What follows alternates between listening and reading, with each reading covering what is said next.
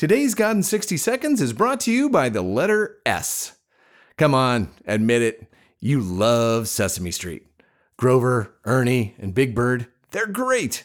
Sesame Street is a show that cares for the most vulnerable people in society, children. Who would have thought that it would go on to become one of the most influential television shows in history? Yet reaching out to children and capturing their attention was not new with the creators of Sesame Street and the Muppets.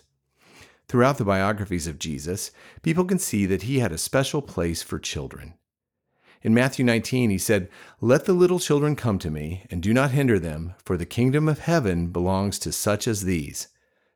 In these words, we can see that Jesus had a special place for us and especially for children, leading to even sunnier days than on Sesame Street.